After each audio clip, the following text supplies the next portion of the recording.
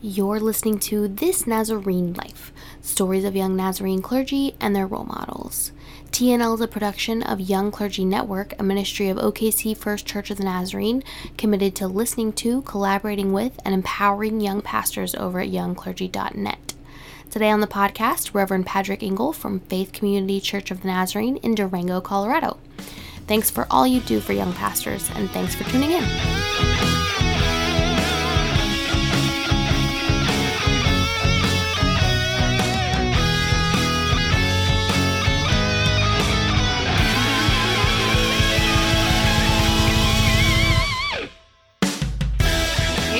Podcast. I'm Britt Bullerjack, and I'm here with my guest, Patrick Engel, lead pastor at Faith Community Church of the Nazarene in Durango, Colorado. Welcome to the show.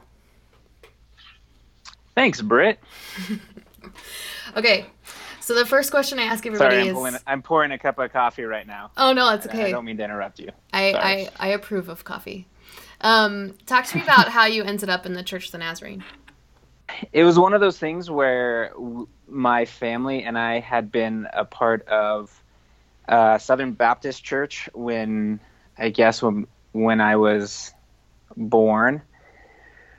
And then I like to always joke that the way that Southern Baptists plant churches is that they have church splits, because it happened like 4 times in the church that I was attending before I was in 4th grade.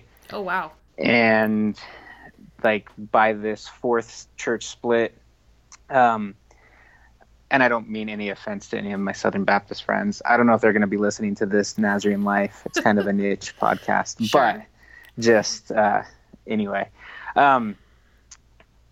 So I think by that 4th split, my parents were kind of just tired. And my brothers, who are quite a bit older than me, they were looking for something different. And one of them was kind of on the verge of changing his views on God and life anyway. So my parents were trying to support him. And they went to this Nazarene church because my brothers had some friends in the youth group. So I just ended up following.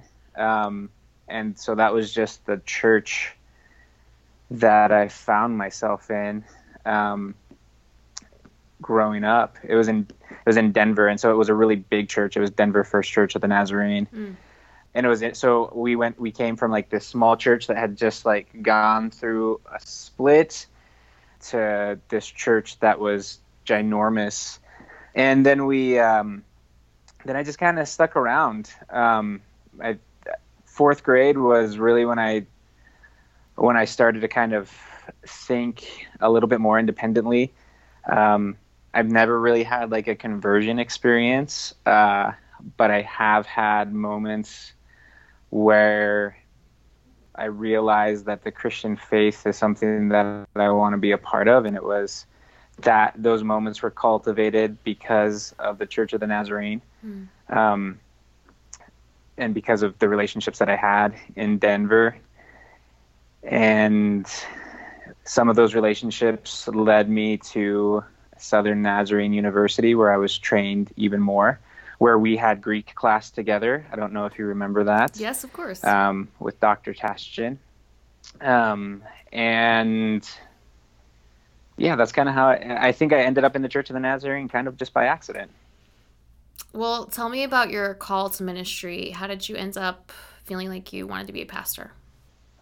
So in 7th grade, my oldest brother went on like this Nietzsche like bend where everything was meaningless because he misread Nietzsche and he didn't read him good enough, but he was only a junior in college, so you can't blame him for that. But he started talking about how everything was meaningless, disavowed God. He was also going to Southern Nazarene University at the time. And he was having, like, I guess he was just changing his faith and his outlook on life. And in 7th grade, I thought to myself, well, I'm going to be the one who converts him back or who saves my brother. So I started I was homeschooled. This is a key part of the story. I was Okay. homeschooled. So I started going to the library, and I started picking up philosophy books. So I started reading like the continental philosophers. I really got into Descartes. I started reading about postmodernism because I was going to use apologetics to save my faith, or to save my brother. And in the midst of all of that, I started actually looking at the whole idea of language and cultural language and how that plays into how we understand God. And so then I started looking at some major religions.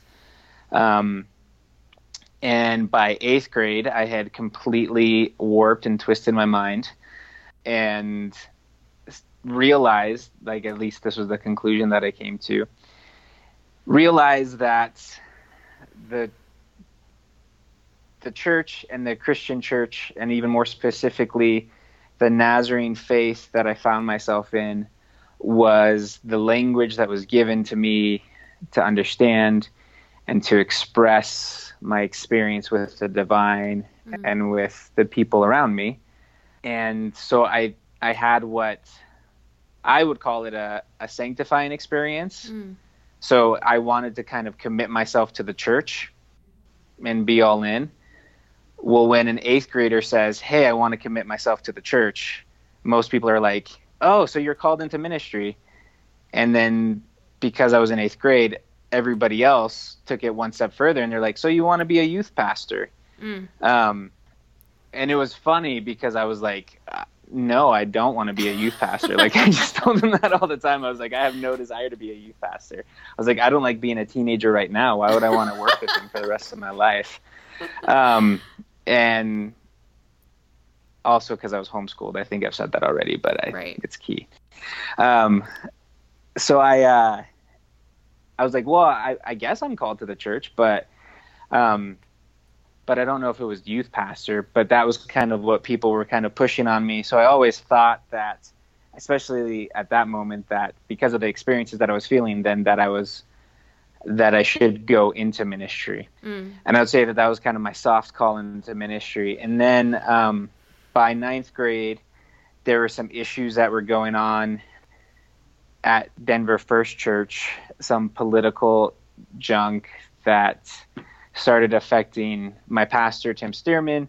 It started affecting the 2 youth pastors at the church, Blair Spindle and Tim Snowbarger. And it started affecting some of my friends and their parents and how they were involved and staff at the church. And I still had in the back of my mind, I mean, I had these 4 church splits before I was 4th grade. And by 9th grade, I had given up on converting my oldest brother because he and I had a lot of conversations and we just talked a lot. And part of the reason why he was so disillusioned by the Christian faith was because of the politics that he was experiencing where he was at in his location.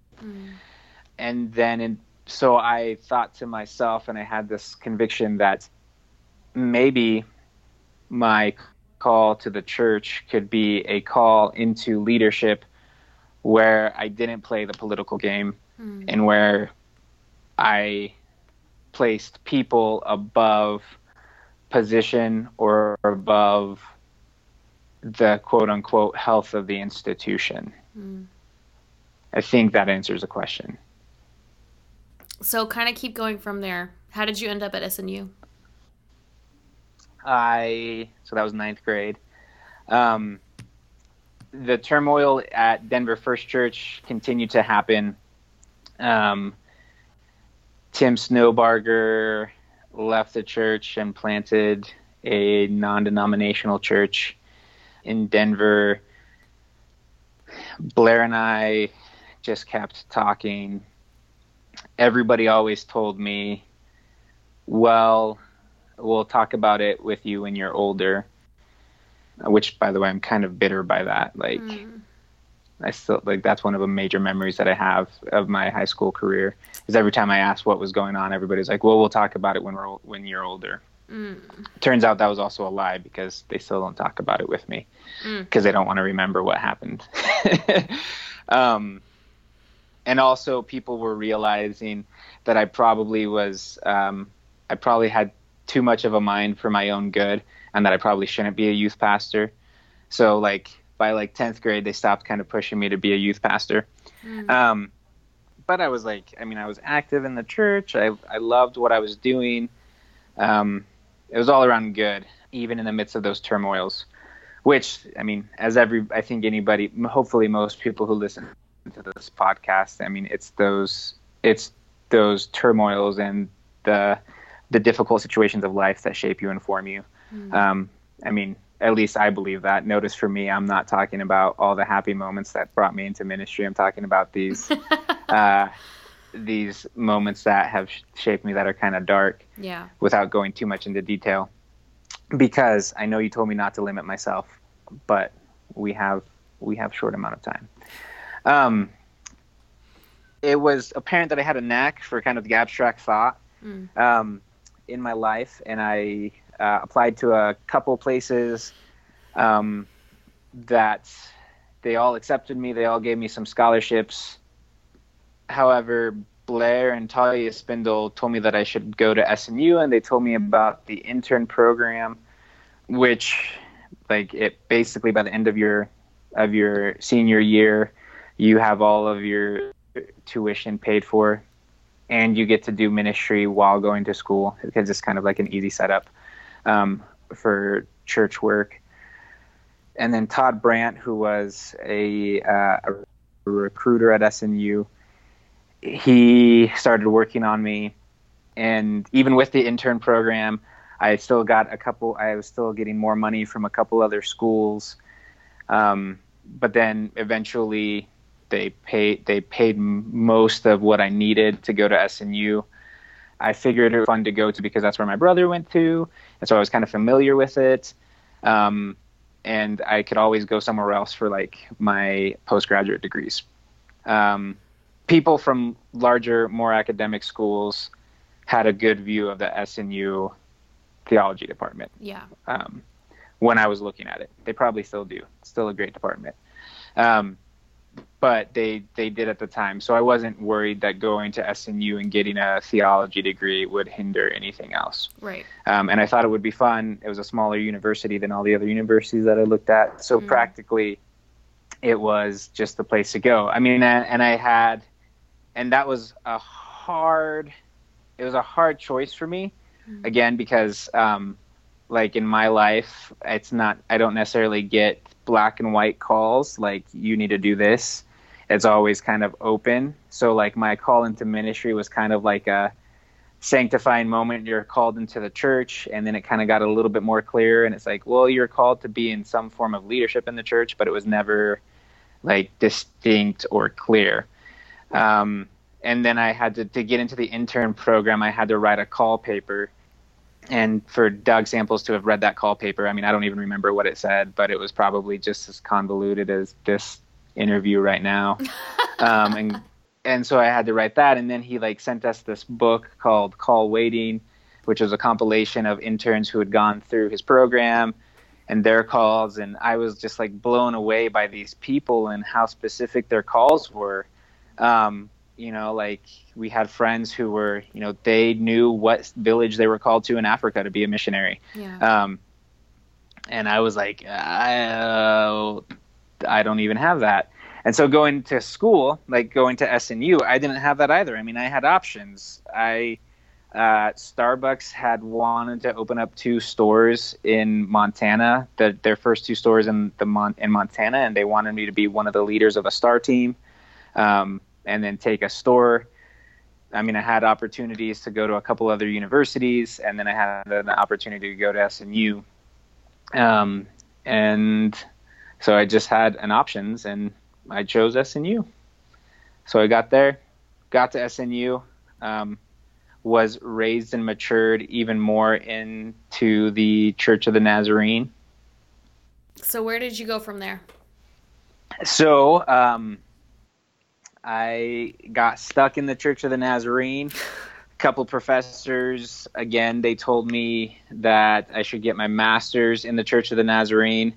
and then work on my PhD somewhere else. And I just didn't get a lot of money anywhere else because master programs are really expensive. Yeah.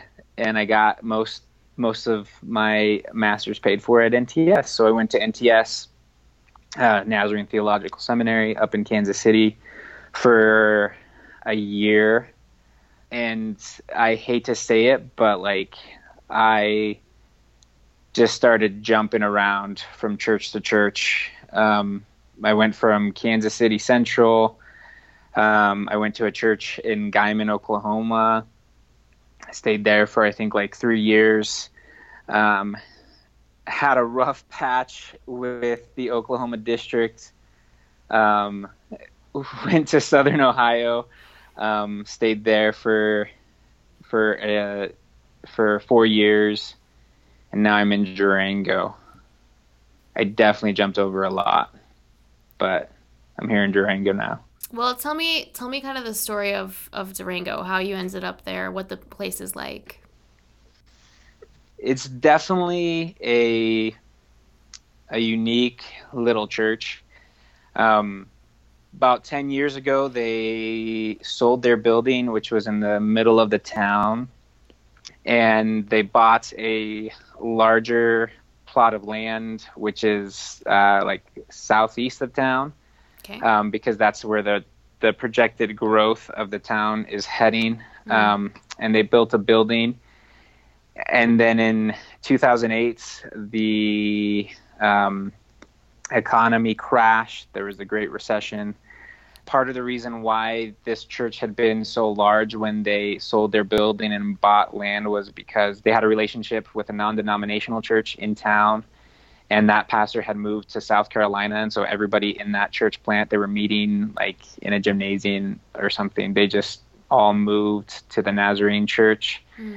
And then once the building was completed here and the recession hit, that pastor came back to town. So everybody that was here at the Nazarene church that was from that church just kind of went back to meet with that pastor where he was meeting, and they started meeting in a movie theater.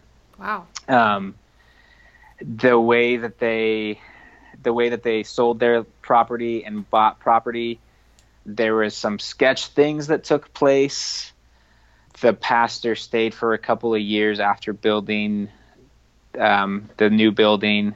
Then he felt called to go to Wichita, so he left and went to Wichita. And then another pastor came and stayed for like 18 months. And I don't know what really happened. I think there's just like some different like clash of personalities. And then he left. And then so the church had this major mortgage payments, not a lot of people. They had just gone through 2 pastors. They just realized that they were in a lawsuit with the state of Colorado because a family that was tithing heavily declared bankruptcy. And then the state of Colorado, there's some sort of law which states that like the church itself had to prove that they weren't harboring money for this family that declared bankruptcy because the family was giving like more than 15% of their GDP, not gross domestic product, gross income to the church. Small churches don't have really good giving records. We had great giving records, but we still couldn't prove that this family, like that we weren't harboring money for this family. So so the state of Colorado was suing us for $50,000 worth of income that this family had given to us. So they were in the middle of a lawsuit. They had a huge mortgage, not a lot of people, a big old building, southwest of town. The town stops growing. The town is also a very much like walk and bicycle town. Like people walk and ride their bikes everywhere. And so they also lost a lot of people that lived in town. I mean, man, it was just it was just a mess. And I haven't really gotten into it, but I'm not your typical Nazarene pastor. I bring a lot of different things into my ministry and into my life. And so I think I was kind of like a Hail Mary for them. So there was a couple people on the district, like they knew who I was because I was raised on the Colorado district. So I was asked to put in my resume, and then my wife and I went through some interviews with the church. It's really funny, like when you interview at a church, it's a lot like first dates. Like the church puts on their best face, and they get all dressed up and look really pretty. And the same for the pastors that are being interviewed. They do the same thing. And you kind of want to talk about like your best attributes and like your best life experiences. And the church does the same. And my wife and I were at a point where this was our last ditch effort. So this was almost kind of like a Hail Mary for us as well. Like we were going to do this, or we were just going to stop with the Church of the Nazarene. I mean, and there is like an accumulative amount of stories that lead into why we were at that point in our lives. So we were just kind of ourselves. We told them everything that we are, our beliefs, our convictions, which run really well with the theology of the Church of the Nazarene, but traditionally for the past 40 years probably contradicts some practices or held folk beliefs of the Church of the Nazarene. Yeah. So we shared all of that with the congregation, and they kind of did the same for us. Like they shared a whole bunch of their stuff and like where they were at, and really good match because we were both overly honest with each other. And they brought us here. This changed. So up until this point, I always had options and I always had choices. And I tended to just go where I felt like I needed to go, or choose the choice that I needed to choose that kind of like made most sense for everything around. This was like the first time in my life where it wasn't a choice, but it was like, well, we need to go here, which is interesting. And so that happened back in 2014. And then I came here, and I spent the first year really just trying to get to know the people and get to know their backstories and listen to them. And I really love Durango. Like it's just a town that fits well for me and my personality, even though it's on the western slope and I grew up on the Front Range. It's just been a good place for me. And then about a year into it, I was figuring out a way to motivate people in the church that I pastored. I was looking at my call as a pastor, and I had another moment where it wasn't a choice, but it was kind of like this is what I needed to do. And it was like, you need to become bivocational. So you need to take another job eventually you could cut your salary in half and use that to hire on another bivocational pastor. And you need to motivate your church to kind of embody the gifts that they have been given. And so you need to find a second career. And that stemmed from a lot of stuff. So I remember I was reading Soul Tsunami when I was back at home in high school. Have you ever read Soul Tsunami? Yeah. Yeah, she's shaking her head yes. She's on mute right now, so it's because it's better quality. FYI. The secrets of the trade. Sorry, I told them. So she has read Soul Tsunami. It's a book by Leonard Sweet. It's one of his older books, I believe. Yeah. Because I remember reading it when I was a lot younger. And I think it's that book that mentions something about how the new generation of pastors are going to be bivocational. I think it's that book. I've told this story a couple times, and I'm always like, I think it's that book. I should probably figure out if it's that book so I can quote the right person. Anyway, and I was like, what is bivocationalism? That's such a weird word. And I looked it up because I was homeschooled, and I do that whenever I don't understand a word. And it talked about having two vocations or two callings. And I'm like, that's really cool. And that makes a lot of sense. And that would be so good, because that means that like most of the budgets that churches spend on staff could actually go even more into ministry. I remember I was at KC Central, and we were going through budgets, and I looked at the budget, and it was like 70% of the budget of that church was to staff salaries. And granted, it's a large church, I get that, but it just blew my mind. And every church that I was at, I was always like, man, there's got to be a better way to do this. I recognize the benefits of paying pastors what they're worth. I'm not critiquing that at all.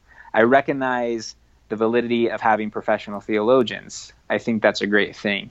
I'm not critiquing that at all. What I am critiquing is the easy habits that the body of Christ can get into by paying people to become professional Christians and do the work of the church for them.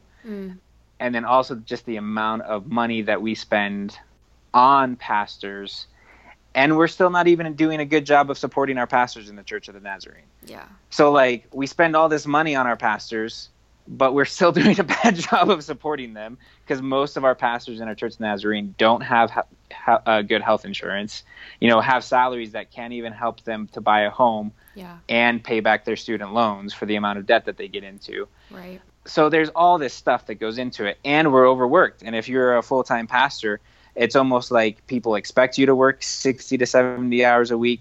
You almost push, if you're a good pastor, you almost put those expectations on yourself, because you want to justify the amount of money that you're getting paid for that. All of that was going on in my mind. So it was just ridiculous in my life and in my mind. And so I wanted to change and rework the system. Yeah. I didn't want to complain about not having good health insurance. I didn't want to complain about being on Medicaid, because for the past 4 years, the salaries that I was getting from the church were below poverty level. And yet I was expected to work full time, and I have a family.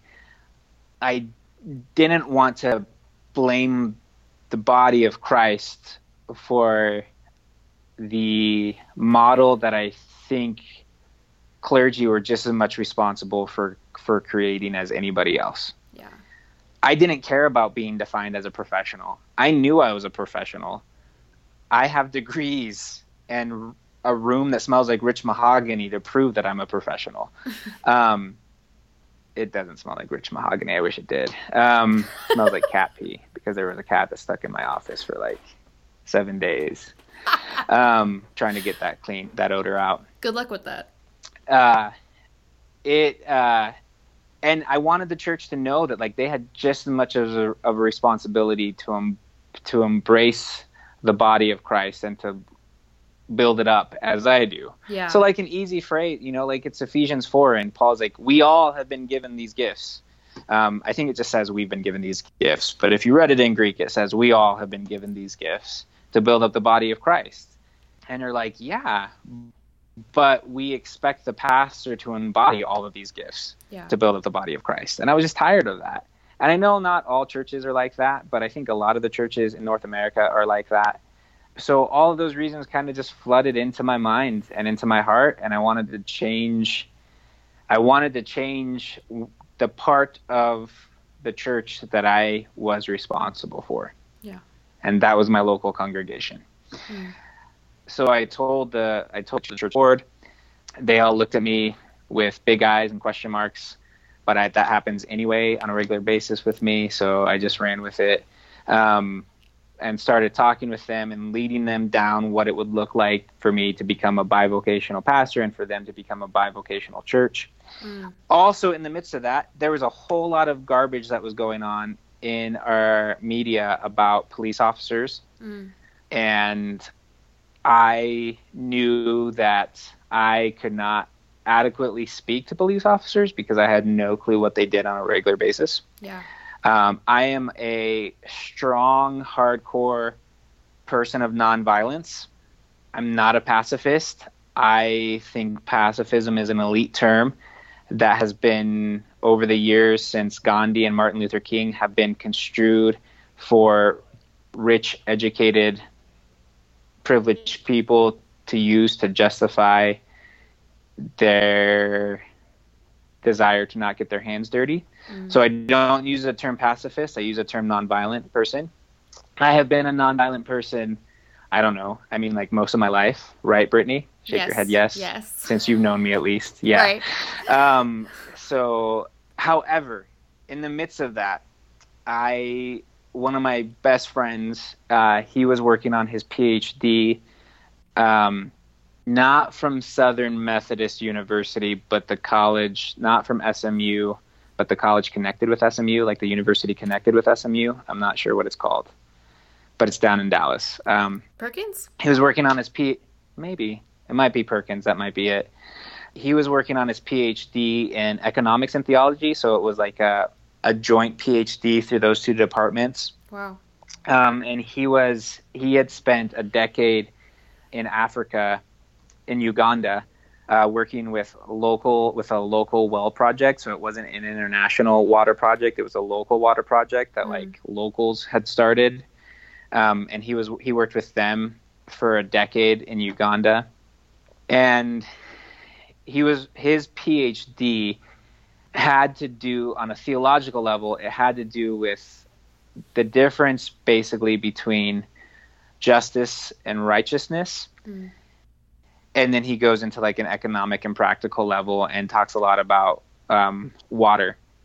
And one of the things that he does, and I love this, and anybody who goes to SNU or who's ever had a friendship with Marty Michelson would almost like they should be offended by this next statement. But he disagrees with Walter Brueggemann's myth of scarcity and liturgy of abundance. Like he just flat out like critiques the hooey out of it in this dissertation. And so we're talking about it, and I was offended by it when he first brought it up, because I love that article. It has gone into so much. It's probably one of the foundational papers of my later Christian years, just because it's so true. Yeah. If you don't know what it is, Google the myth of scarcity and the liturgy of abundance and read it. But what he was saying was, on a abstract theological level, what Walter Brueggemann is saying is absolutely correct. There is more than enough, yet we live into this myth. He said, theologians for most of Western society live out of that reality. They live out of an abstract kind of like third tier view of the world. Yeah. And it's because they're usually come from a privileged socioeconomic class. They usually are not on the end of oppression, on the wrong side of oppression. They usually come from the groups that do the oppressing. So that was his major argument. And he goes into like all of these different theologians that talk about it. But then, which is really cool, and this fits with like my thesis, was then we started talking about post-colonialism.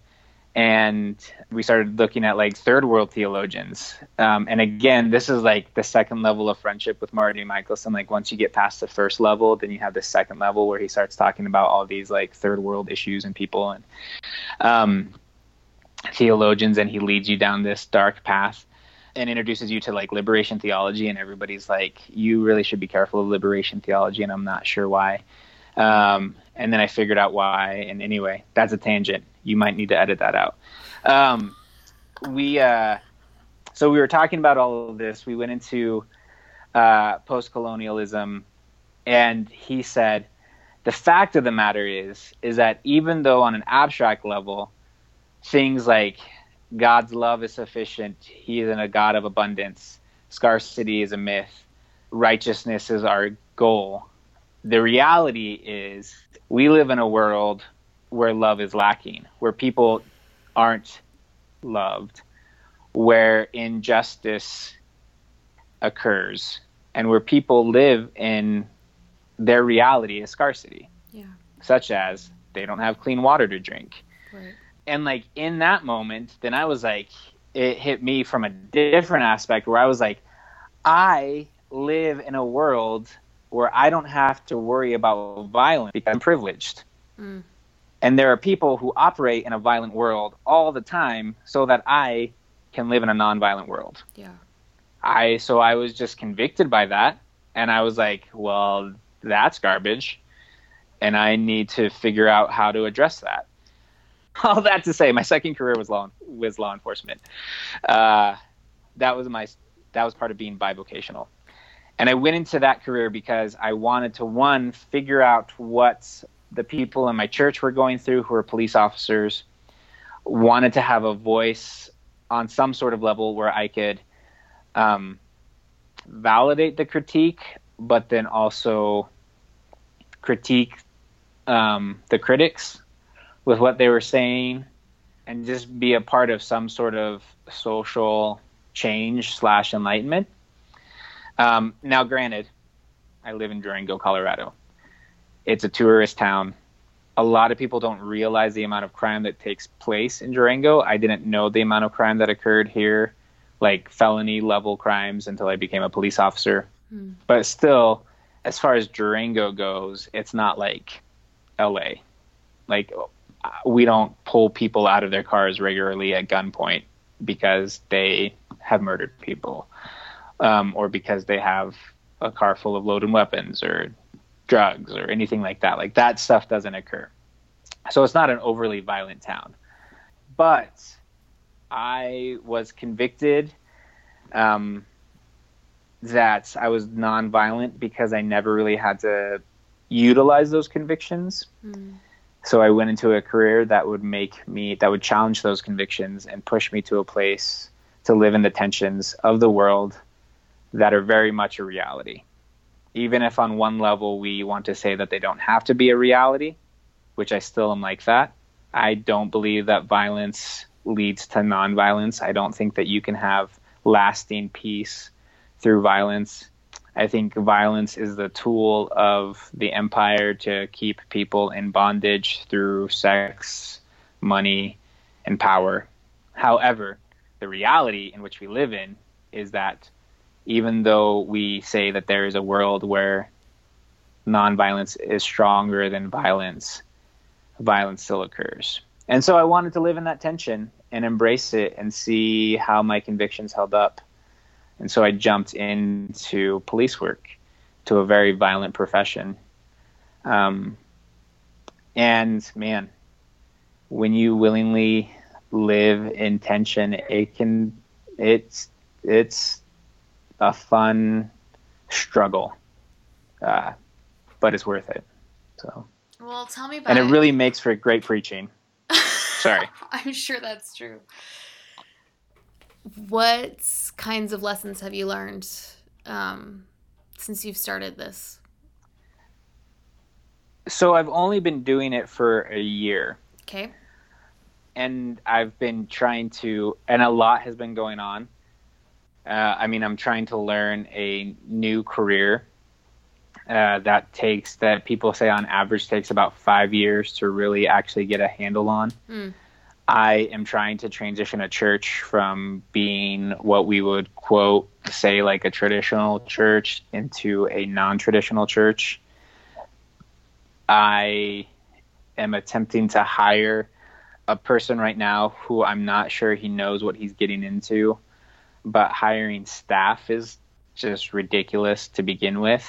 But add that onto the fact that it's into a bivocational position, and I'm transitioning the church into a bivocational church, and I'm a police officer.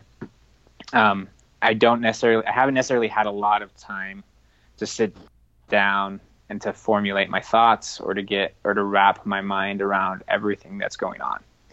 However, the lessons that I have learned, they're kind of basic and they're simple, but it's like if you treat people with respect and dignity, it'll go a long way. That a lot of people have been dehumanized, and that's a lot of the reasons why they make or they act the way that they act. And validating them is a way to usher in the kingdom in this world. And I say that from both standpoints. I say that as when you do that to a police officer, it's powerful. When you validate a police officer, because law enforcement are dehumanized all of the time. And I'm not just saying, like stripe on the back of your window. I'm saying like actually sit down and talk with a person and recognize that they're more than just a badge. So when you humanize a police officer, it goes a long way. But when you humanize, the tweaker down the street, it goes a long way. When you can de-escalate a situation just by simply spending the time to listen, it goes a long way.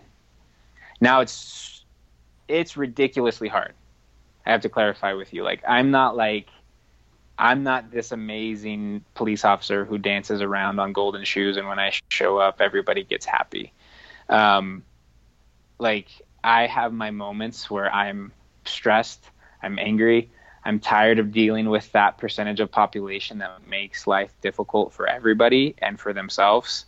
And I see that, and sometimes I lose it on people. Not lose it in like a Rodney King way. Brittany's eyes just got really big. I don't mean like that way. Like I don't. No, I totally knew what you meant. People in that sense, right? But I get frustrated and I get upset, and and I have moments where I break. And it's not always pretty. But again, I think that's the. I don't know. I honestly, that might not be what everybody's called to, but I definitely know that that's the type of life that I'm called to. Because I can't live in the constructed worlds that we try to mitigate on social media or in our churches or in our families and ignore what else is going on.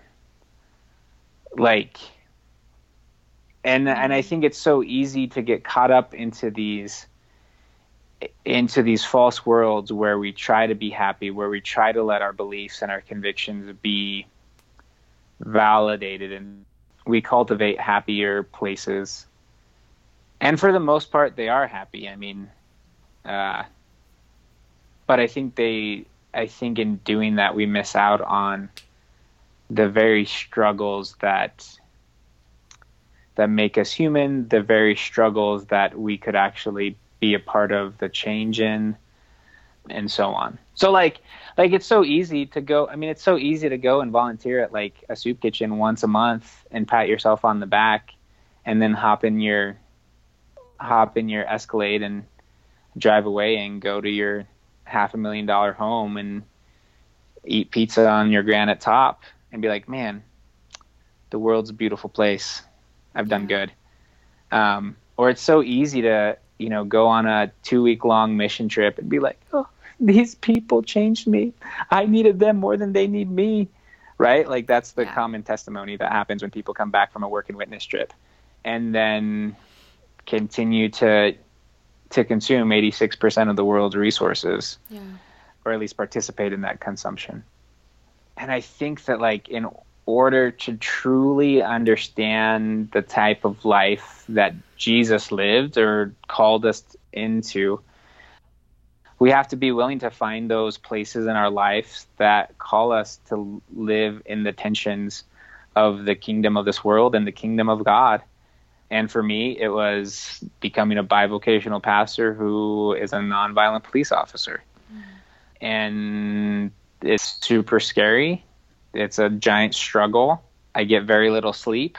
When you messaged me at 9:07 and said, looking forward to meeting you in 30 minutes, I was sleeping because I got home at 4 o'clock this morning. And I was like, oh yeah, that's today. It's Thursday. So Tell me more about the part where you're transitioning your church to be a bivocational church. Talk to me about what that means to you and where you hope to see your church down the road. I'm sorry that I'm breaking up. It's just internet in Southwest Colorado. Nope, that's fine. So I spent not a long time, but I spent like 6 months trying to lead the church into what it meant to be bivocational. I shared with them a lot of the same convictions that I've just kind of shared in this conversation that we've had, and also utilized the benefits of, I highlighted the benefits of like, oh, you'll be paying me less money. There will eventually become another staff pastor. You're not required to attend to church gatherings every time the doors are open, because the whole desire is for you to be the church where you're at. So, go to your 4-H club, join the Boy Scouts, have people over to your house regularly, and utilize all those moments and times to be the church. And that's what's expected of you. And then every once in a while, communally, like, gather collectively, and we'll confess Jesus as Lord and Christ and break some bread and share some wine and remind each other that the world in which we live in is not what God intended, but we have the ability to participate in renewing and making all things new, which, like, people do half of that all the time. Like, average attendance in America, I think, is like twice a month. And that's for like active churchgoers. Right. So this was almost a way of validating that they only have to show up twice a month, but encouraging them to use all the rest of that time to embody the kingdom where they're at. That's interesting. And that they don't need me to be the kingdom for them, but they have already been given the tools and are being shaped into the kingdom if they buy into what they believe. Yeah. People, like, they don't think about their church going bivocationalism the way that me as their pastor thinks about the church being bivocationalism. I think about it all the time. I'm reading all sorts of books about bivocationalism and what that means. Yeah. I'm talking to people about it. They're not. So it takes them a lot longer to pick up on that stuff than what I want them to do. Sure. So even in bringing on this other, or at least bringing this other guy into the picture to interview him, they're like, wait, you're serious? Like, about being bivocational? I mean, like, they're still like, it's like I have to have the conversations over and over again. It's about doing small groups differently now, and small groups are not just home groups or excuses to get together outside of the church building with people in your church. They're opportunities to invite your neighbors and your friends into your house, and to embody practices like forgiveness and reconciliation. Yeah. There are opportunities to, when you have conflict, to not just either ignore it or leave, but to stick with it and recognize that conflict is healthy and it's okay. And that's really hard to do because we've had a huge turnover. So in January, there was a murmuring committee that was going on, and like our tithing had decreased, and I just had enough, and I was just upset. And I said, listen, like, for the next 2 months, we're going to talk about where we're going and what we're doing and what the plans are. I know that some of you are upset with where we're going and what we're doing, but you guys all called me to be the pastor, and it was 100% call, back in 2014 for me to come here. Sorry, it wasn't 100. It was like 99.9%, because there was one person who voted no for me to come, and then that person called the DS and cried and said they should have voted yes. And I don't know who that person was, but that's what my DS told me. And then, so anyway, I was like, you guys called me here. You guys wanted me to be your pastor. This is where we're going, and this is where I feel called to go. And I mean, and so in 2 months, we're going to do this. We're either going to decide that you no longer want me to be your pastor, or we're going to shake hands, and those who don't want to be a part of this community anymore, we'll pray for you and we'll send you off in a loving way. Or you're going to learn how to be a positive voice of critique from the inside and be the people that point out our blind spots, because we need that. We all need that. Like, we all need positive criticism. Yeah. So you're going to learn how to be positive instead of negative, or you're just going to get on board and we're going to move forward. Funny, people only heard 2 of the 4 things. They only heard leave or get on board. And so I had to keep reiterating that that's not what I said. I said these 4 things. And in the midst of that, we had some new people that were showing up. And so I had to kind of again, retell them our journey and where we've been and where we're going. And, but then we also had 8 families leave. And it was, but it was refreshing. That's horrible. It was refreshing in one sense because some people came to me and they shared with me why they were leaving, and we cried together and prayed with each other and hugged, and they left. It was sad at some points because some people just left and they didn't tell me why, and I had to go find them. And then when I talked to them, they just made up some excuse that probably wasn't lame in their mind, but it was totally lame from my perspective. And then there was another group of people that left and tried to get everybody in the church to follow them. And the majority of the church was like, why are you trying to get us to leave? We like where we're at and we like where we're going and we support Patrick. And so that all happened. Tithing's increased after those people left. Numbers have increased, which part of being bivocational and turning the church into a bivocational church, I was like, we're no longer going to use numbers to judge success. So I stopped turning in numbers to the district. We stopped counting how many people showed up to worship. I was like, it's not about numerical value anymore. And so even though tithing has increased and numbers have increased, I'm still there's so much more work to be done, because we have to, again, just redefine our understandings of success. And that takes a lot of reminding for my part. Yeah. And I do that in so many ways. So I use our time gathering. I just am I feel like part of me pastoring is being an MC and reminding people why we do what we do when we gather, so that when we go, we can still be who we're called to be. We're not meeting this Sunday because we're going to be doing service projects throughout our county, which also means that we're not receiving any income this Sunday. And for a small church with a large mortgage, that's kind of a big deal. Yeah. But I'm but it's not about money or how much you give. It's about what we do. And then also confirming with people that the building is not our identity. So I plan on still being your pastor, even if we lose this building.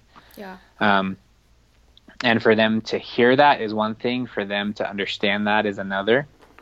And and that's the same goes for me. But the beauty of it is that even though I live in the parsonage, and part of the salary from the church is helping me pay down the debt that I've accumulated by pastoring in the Nazarene church for 10 years, that I don't care if we lose that salary or if we lose the building, because I've got other things going on in the background. So it just, it's all kind of a beautiful mess that I'm participating in. I love that. Yeah. What would you say to somebody who's thinking about becoming bivocational or taking their church on a similar journey?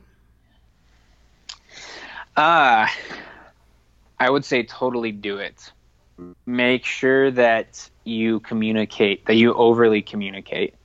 Do as much as you possibly can, put down your thoughts and ideas in writing, vocalize your thoughts with every single person that's a part of your church on a regular basis. Like, you almost have to become a salesman for it, which I hate using that terminology, but you do. Like, every time you're with a person in your congregation, you have to share with them your ideas and your thoughts, and you have to talk about it again and again and again. You can't over communicate enough. Communicate it from the pulpit, integrate it into the sermons that you preach, into the announcements that you make, into the reasons why you do what you're doing. So just overly communicate it. And then, like, talk with me.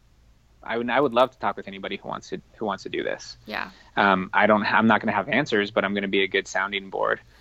Talk with Matt Price. I know he's doing it out in Mount Vernon, and he knows like 60 other people who are doing it. Yeah. So talk with them. Hugh Halter is a guy who he wrote a couple books, but he's really easy approachable.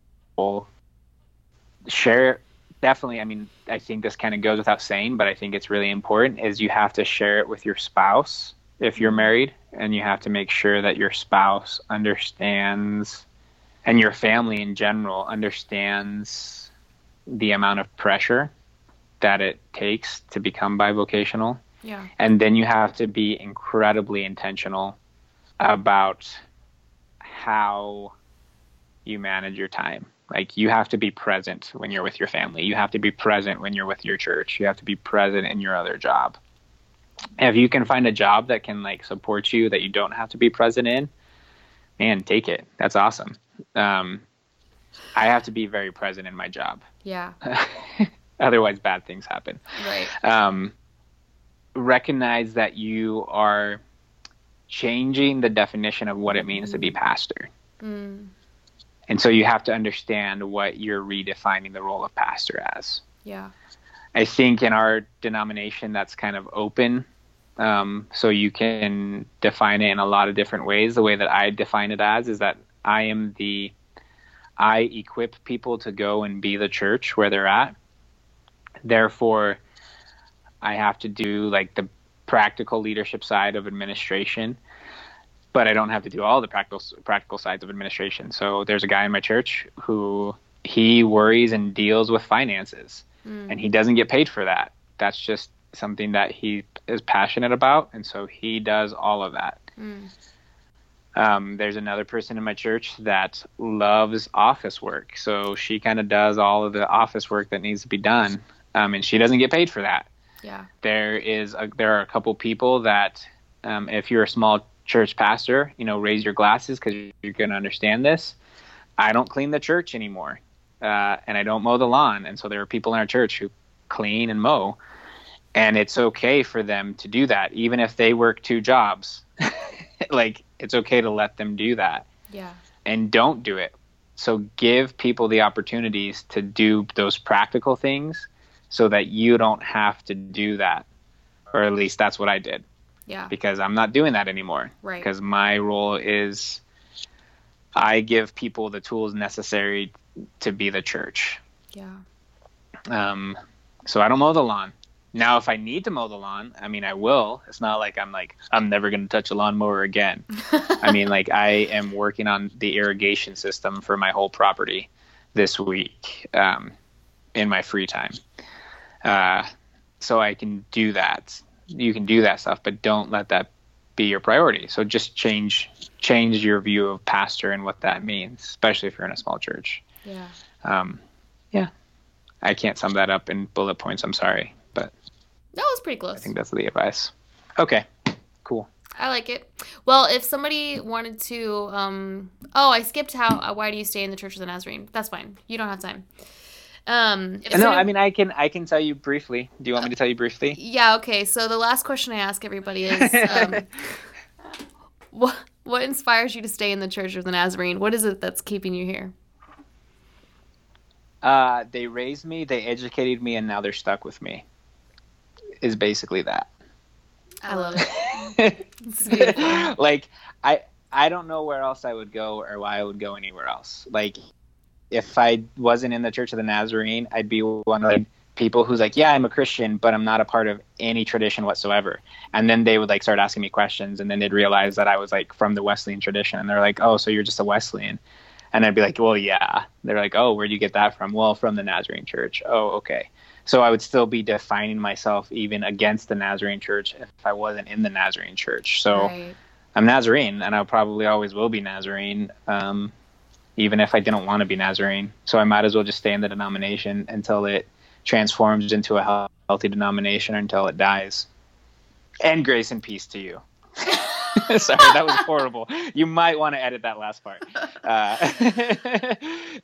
Well, if somebody wanted to get a hold of you, ask you questions, track you down, where can they find you? How can they reach you?